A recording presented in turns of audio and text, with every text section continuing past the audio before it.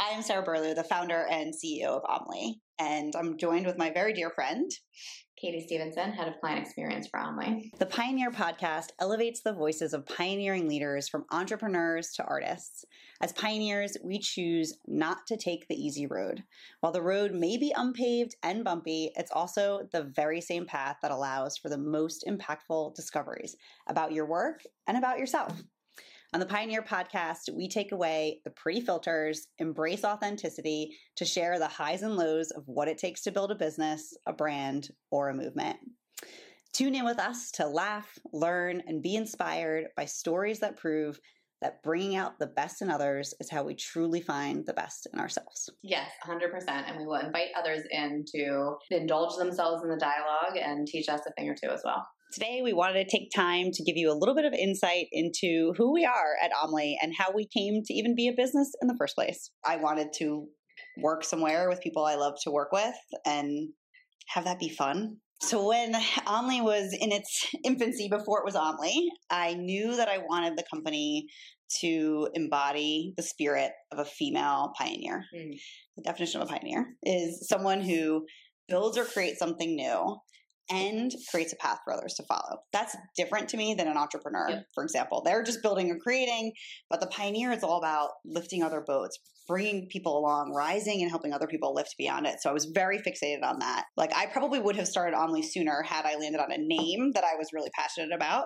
And it was one of these, like I woke up at 3 a.m., I couldn't sleep, I went into the guest room, I was on Google, literally just Googling female pioneers and reading about all these women. And I stumbled upon Phoebe Omly, who was a pioneer in American aviation and unfortunately largely lost to history. Her story was one of just resourcefulness and creativity and just absolute lasting impact in helping educate, grow others and the industry she was in. Because to me, the whole spirit of doing something for the purpose of helping others and bring others along is what I wanted everyone to feel, everyone to lean into, every project we work on, everyone we interact with to have that spirit in mind. And that's true for all of the industries we work in. In healthcare, there are tons of pioneers and there's still more needed. In cannabis, there are a ton of pioneers who have gotten us to this point and still there are more needed. And so it felt like that was something we could own forever. I remember you going through the whole journey of seeing if you could even trademark her name to make it the name of your company. And I remember after our brunch of whether or not this is like a real deal kind of thing, thinking about who my pioneer would be. It was funny, Betty White came to mind as well, which is Lauren's. And I was like, yeah, that's not really like my style. She's just top of mind.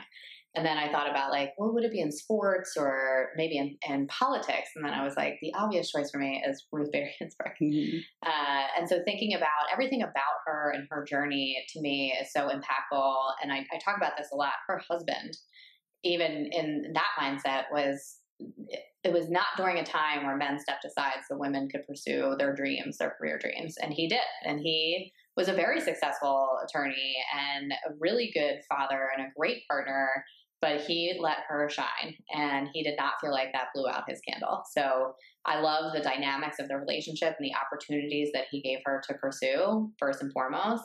But obviously everything else that she has done or that she had done around civil rights, women's rights, equal rights. And one of my favorite stories is I think it's the Virginia Military Institute, or no, I'm sorry, the widower, who went to, she actually was part of the case with him where he was like, well, women get more benefits than men do when they're widowers. And I think I should get the same benefits as women. And just like everything else, that's inequitable. We should make things equal. So from the gay rights movement to the women's rights, the abortion, everything that she created and helped be a part of that makes things more, in some senses, tolerable for a lot of people that don't have a voice. It's such an important thing that we do, that when someone joins on their first day, they share who their pioneer is. We talk about it with our clients. Because it does several things. One, like you already know more about you, Katie, knowing that that's who your pioneer is and why you chose her. Because you choose her because of the values that align and inspire you. And so as a whole company, we have all of these people, some I never even heard of till they were chosen to now newly be inspired by and motivated by. And it's such a powerful way to connect everything we do for our clients with who we are as people and what we aspire to be as a company. Yep, totally. And it's so funny to me when just the other day, we asked one of our clients, who's your pioneer? And I'm always shocked when they come up with something quickly. On the spot. She's had it in seconds. And it was Amelia Earhart. We were like, well, do we have a story for you? Like, let me show you this portrait I have of Amelia Earhart. We'd love to hear about who inspires you and who is a pioneer in your life. Tag us on social and let us know. We talk about as a company, we have a pioneering spirit. We choose pioneers as we join the organization. And we wanted to create a platform for pioneers to be heard and to elevate their voices and create space for them. And so I envision as we progress this podcast and figure out how to do this together, that we are not only sharing our expertise, but learning from each other and then creating a platform for pioneers of any industry as they're thinking about how they're building and creating something new and how maybe we can be even a small part of their journey to pave the way for others to follow. I actually think that there's some parallels with people's disc profiles for their pioneers, because I think Ruth was like a dove eagle, probably, definitely, and I've shed some of the eagle in recent years, but it peeks its head out every now and then. So I think like when it comes to doves are I'm a dove owl. I used to be a dove owl eagle, now I'm a dove owl. Doves are all about harmony and making sure that there's fairness and equity amongst the people that they care the most about.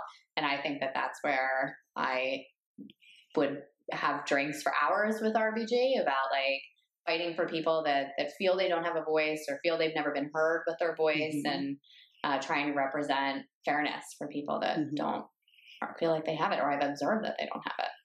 I mean, that's the Ruth that I see in you all the time, to create space to say, hey, I haven't heard your opinion. What are you thinking about this? Or you're the person I go to when I'm like, how did you think that meeting went? Because I know that you're picking up on what's being said and what's not being said and have a pulse on the temperature of the room and the dynamics happening.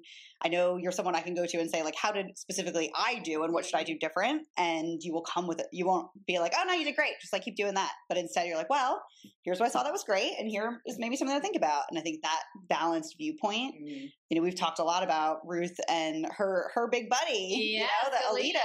And they were disagree without being disagreeable. Right. They were on opposite ends. And I think that's something I always delight in about our friendship is that we have different experiences, different backgrounds, can totally disagree on something. And it doesn't impact the relationship. I'm thinking of a specific point where we were in front of the team and we were vehemently disagreeing on something. And then we were like, we kind of all came to conclusion. And then everybody left and you and I looked at each other and we were like, I'm really glad they saw that. That was probably really good for them. Because we wanted people to be aware that we were we weren't going to always agree with each other. We weren't always going to kind of dig in and have that support, but we would be fair. And I think that's something I've learned a lot from you. When I tell people like I would follow her anywhere, it's you have a vision for this company that's already 15 years down the pike. And I'm just like, what do we have to do by the weekend kind of thing. You say your superpower is that you recognize skills and capacities in other people that they don't recognize in themselves.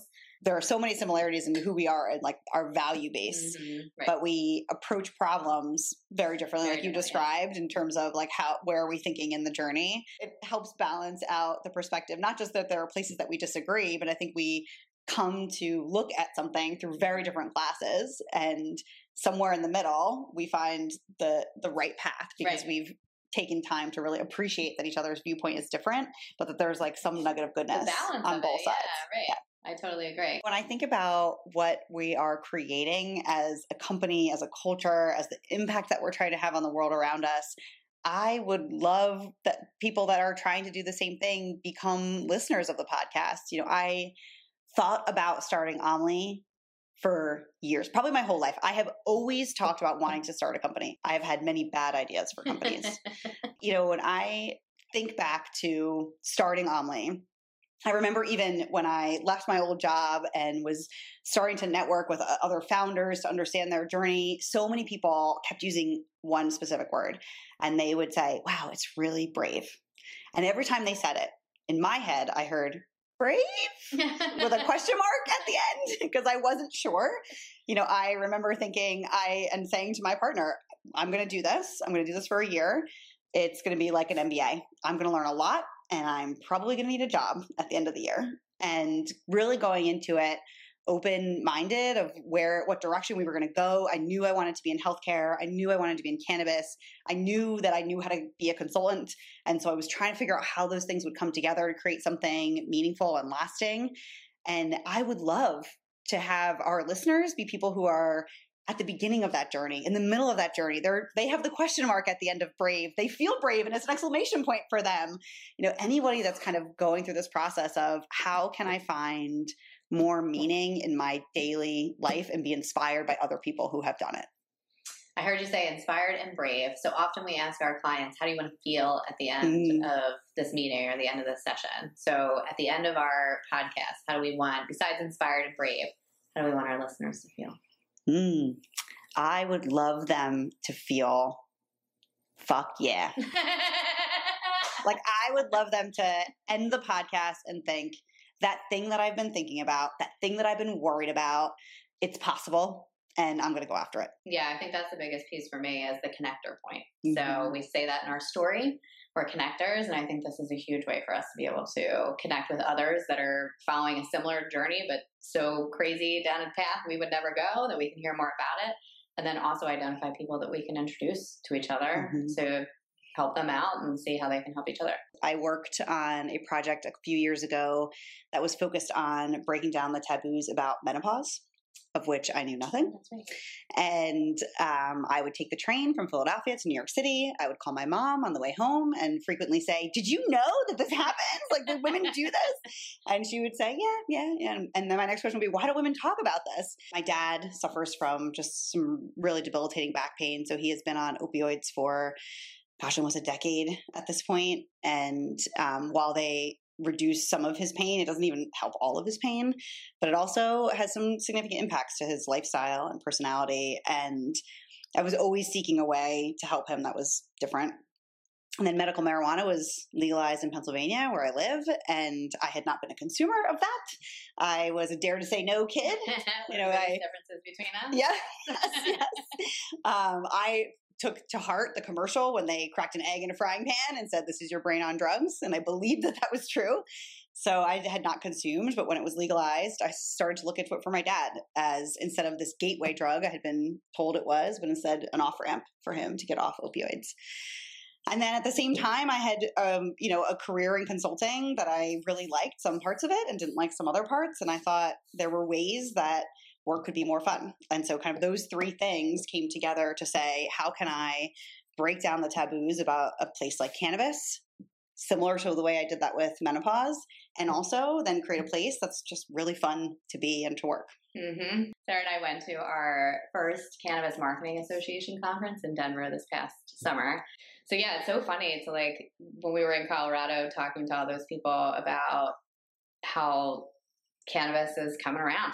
And it is next on the docket. As Omni was growing and evolving and we were figuring out how we were going to be effective in the cannabis space, we talked a lot about, well, healthcare is going to expand. Healthcare is going to expand to include this, but it isn't yet. And is the world ready for it? And are our clients ready for that? And not just our concern, but there are real concerns for cannabis companies. They can't put money in a bank because it is federally illegal. So there was a real concern for us at the beginning of, can we have those funds in a bank account and not worry about them? And so it's even in 2 years' time, so incredible to see that we're now able to be openly talking about how we really do believe healthcare and cannabis will exist in the same portfolio. We are proof of that because we're doing work in both of those places. And the work is kind of the same. Yeah, it's almost exactly the same, if you will. When we think about consulting, we don't think about telling you what you should do differently, but instead asking some of the right questions to help other people reflect on what they're doing, but also bring the experience we have in those questions. So we've seen this before. Is this something you've faced, or have you thought about this? That it's more about providing the perspective and the questions and sometimes the framework to get to a solution, and less about telling people what you think. And I think that's what makes us a big differentiator in how we interact with clients, how we exist in the consulting world, because that is not the role we want to play. We're really clear that as humans, we all have a very finite level of knowledge. And it's actually discovering new things that makes consulting fun. And that's what makes us better at what we do, because we're open and vulnerable with what we do know, what we don't know, and where we think we can help. I think that says a lot towards our BD philosophy, which is building relationships, partnerships over projects. And a lot of that has to do with the fact that we don't feel the need to tell our clients what's wrong with them. Mm-hmm. We recently had an interview where somebody talked about putting together a pitch deck, which was essentially, we've done some research and we know all the things that are wrong with you guys. And so now we can talk to you about what's bad. You're doing a terrible job in these things. And here's how we can help. And I was like, that sounds horrific. No wonder people don't like BD. Like, no one wants to go in and assume that you know more than the person sitting across the table from you. And so how can we more so show up as problem solvers and be solution oriented and thought partners to say, well, tell me more about that. Why do you think that's happening? Or why is that different than what you've experienced in the past? And starting to peel the onion of what's really going on and why that's bothersome to you, or why that's impacting your bottom line, or why that might be leading to attrition. So getting to the root cause analysis and then being able to say okay, well, now when we know what's causing the issue, now we can come in and help you solve it, as opposed to being well, it's probably this. We see it everywhere. And it's such an evolution. I believe we're on the cutting edge of it now. It started with you'd have salespeople. Right. And then there was kind of an awareness that nobody likes to be sold to. It's kind of gross. And so then we started calling it BD, business development. Right. We're not selling, we're just developing business, which is essentially just selling wrapped up in a new package. It's a right click. It's just a couple more words in the mix, but basically the same thing. And I think when we think about that, we're pushing it beyond that to say, we actually don't want to sell to you. And it's not about business development. It's about understanding the problem that you're facing. And most of the time, we are not going to be the solution. Correct. And when we're not, we're happy to admit that. And if we can, refer you to someone who we think can help you with that solution.